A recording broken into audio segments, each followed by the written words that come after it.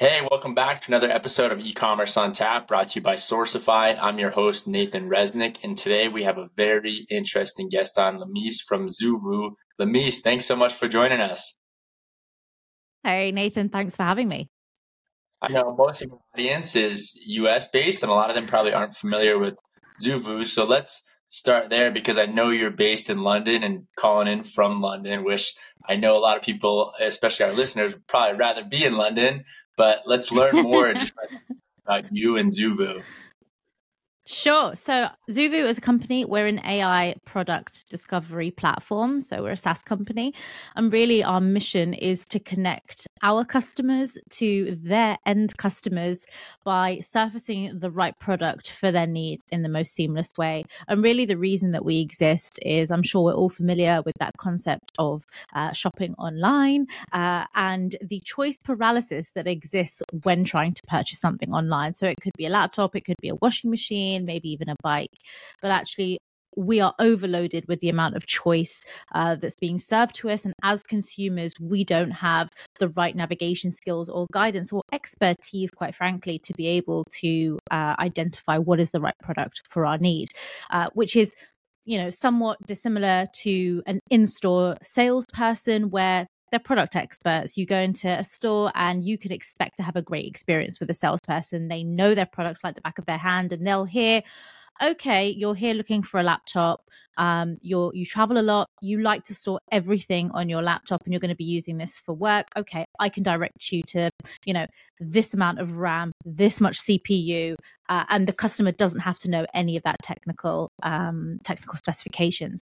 And that's really the power of what Zoovu does. We take all of that technical specification from the product data and we humanize it. We turn it into an intelligent set of product data that you can use to create a series of discovery experiences on your commerce platform. So we work with the likes of Dyson, Amazon, Microsoft, and that's obviously from a B2C standpoint. And then something that we're super excited about, and we can kind of get into it a bit later, is the B2B side of things. It's so ripe for revolution. And I have said it a lot in other podcasts and blogs and things, but B2B organizations are really at a fork in the road. And if they don't make the moves now, if they continue to stand still out of fear of digitization, of AI, of any of those things, they will unfortunately not only fail, they won't only fall behind, but they will absolutely fail. Wow, that was a lot to digest, and it's pretty everything that Zoovu does. I'm curious, let's start with a use case, right? Because I think a lot of people are familiar with Dyson, right? And so Dyson comes to Zoovu, they say, hey, we've got a problem of presenting our product to our customers. Zoovu then enables them to do that better. And let's kind of dive into that use case, right? Because I think a lot of our listeners, they probably run on, Shopify or maybe WooCommerce, but for the most part, Shopify. And so let's say they aspire to be a Dyson, right? And so how is Zoovu going to help them get there? Let's kind of break that down a little bit for our listeners.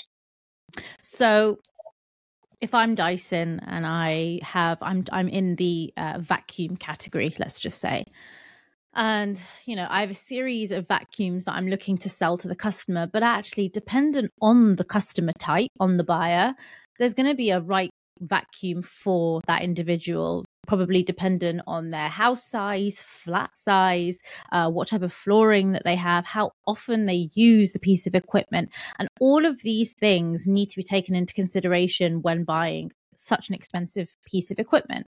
And again, if I was to go in store, I'd absolutely be asked those questions and have that kind of one-to-one experience and then be guided to the right product. But Dyson pre-Zoovu didn't have any of that experience, that guidance, that navigation on their site, really. And this is to speak for all commerce platforms. If you don't have guidance or navigation, it's simply an index. It's a library of products. And with no navigation and no guidance, you're leaving your customers to try and identify and discover which is going to be the right product for them.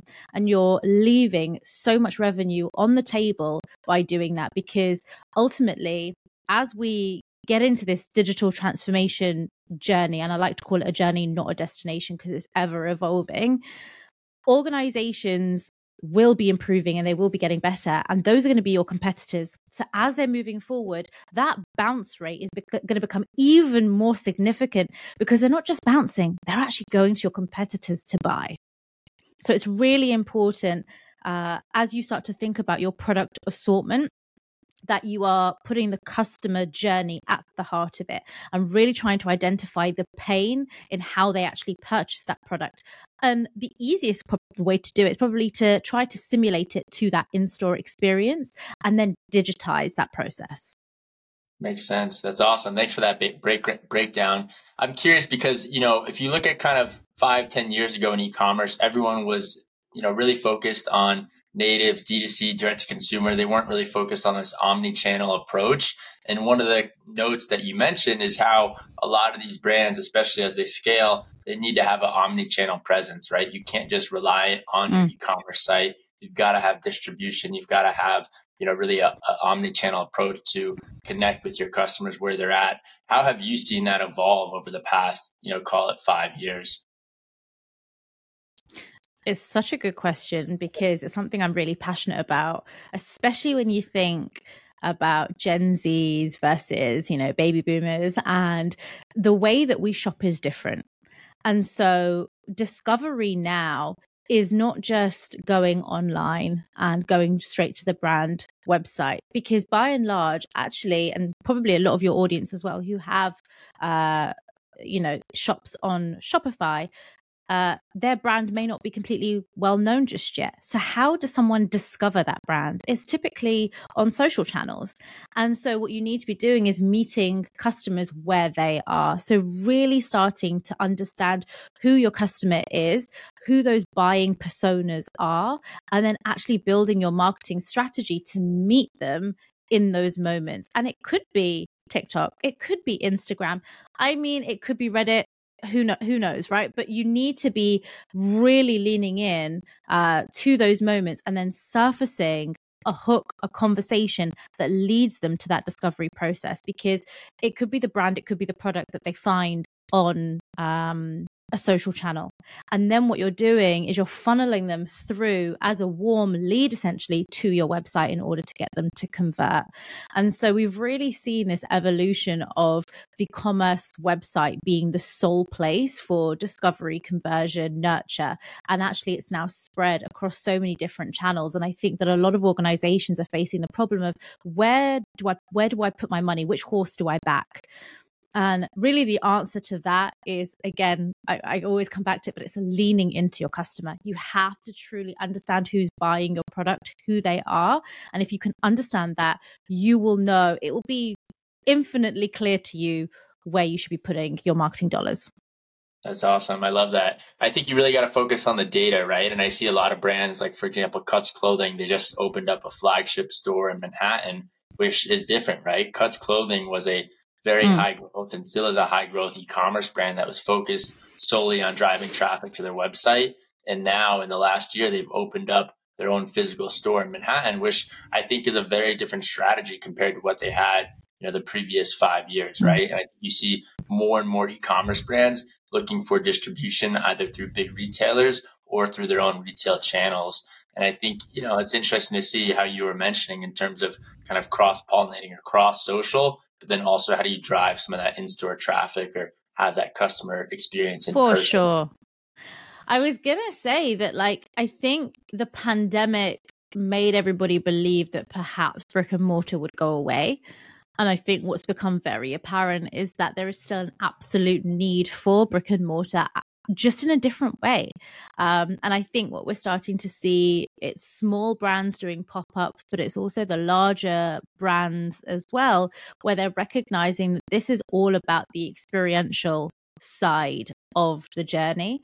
And this is about retention. This is about lifetime value. This is about, it's so much more about your getting to know the brand than it is just about the transaction. Totally. I agree. One of the topics that I want to, dive into is AI, right? Everyone's kind of curious, how do I use AI as a brand? How do I become more effective across my team with AI? What have you seen amongst the brands that you work with and how they're using AI? So obviously Zoovu, our platform has had AI applied and weaved into it for the last 10 years. And so we've been in the industry for a while. And I feel quite privileged to have had that exposure and experience to the evolution and the growth of it.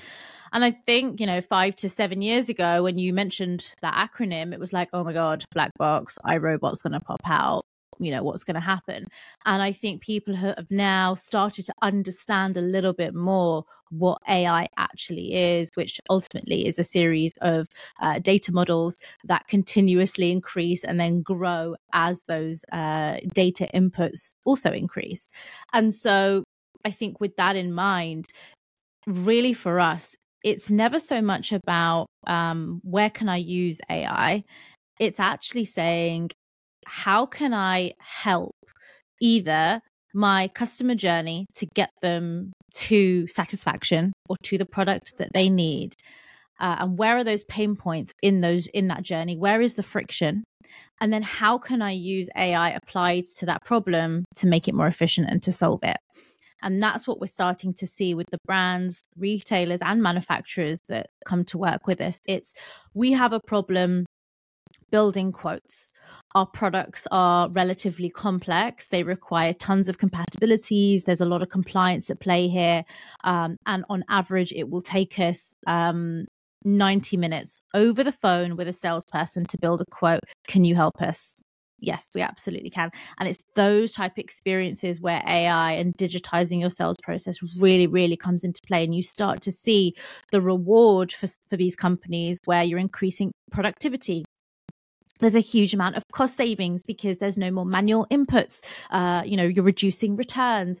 All of this stuff really starts to happen when you're optimizing a process that wasn't efficient and now can be with AI.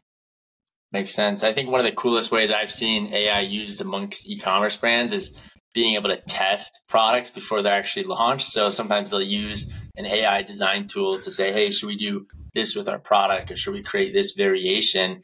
And they'll test it, on their website before it really is launched. And then if it gets good traction, they'll say, hey, these are pre-orders, we'll go out and actually manufacture that product, which is a really, I think, unique way of even testing a product without a sample and just testing it based on a rendering through AI that looks super realistic. And also from a marketing angle, it enables you to be very dynamic with your creative in terms of testing creative. Because, I think what we've seen for the most part right now when CPAs have gone up so much across social is that you need to be testing your creative as often and as frequently as you can. And so I think it's a really unique way to, test AI and use AI on the front end, but also on the back end of your business, especially when you're talking about, reducing sales overhead and customer service costs and all of the back end functions that are really important for e-commerce business. I'm curious because a lot of the brands that are listening, they're probably sub 100 million in revenue. And it seems like a lot of the brands that use Zoovu are maybe 100 plus million in revenue.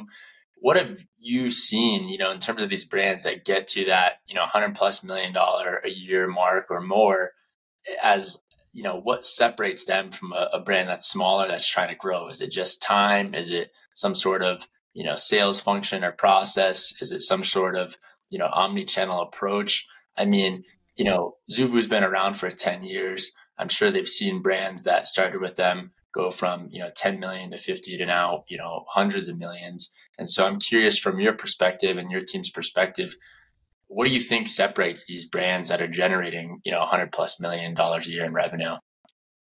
I think that, the big boys in the market, have been around for a long time and they have got the luxury of the huge marketing machines behind them, the huge levels of financial backing that they have behind them. But that's not to say that the smaller SMEs and the new emerging brands that are coming through can't compete. And I actually think that now more than ever is the time to have that moment and to be competing. I look at brands like a Sweaty Betty, for example, in the fashion space, or like a Lululemon, even a Nike, quite honestly, versus a small brand. And I'm not sure if you guys are familiar with them in the US, but in the UK and Europe, she's relatively quite big. It's a brand called Tala. And, she got her Series A investment, but she has dominated the activewear space, really in the UK and in Europe, because she's really understood her audience and she's really understood how to serve them in the right way through her products. And I think that if you can really get to know your customers, your audience, and serve them, that's your unique advantage versus the big guys who, at this stage, you become a bit desensitized to who your customer is. You don't care about Sally who lives in that cottage out in the Cotswolds, or Nathan who lives in Utah. But actually, these smaller brands do care and they want to connect with you and they want you to feel as great as you are. And that means there's lifetime value in that customer. There's repeat custom. And so, as I say, now more than ever is that time to lean in and compete by really understanding your customer.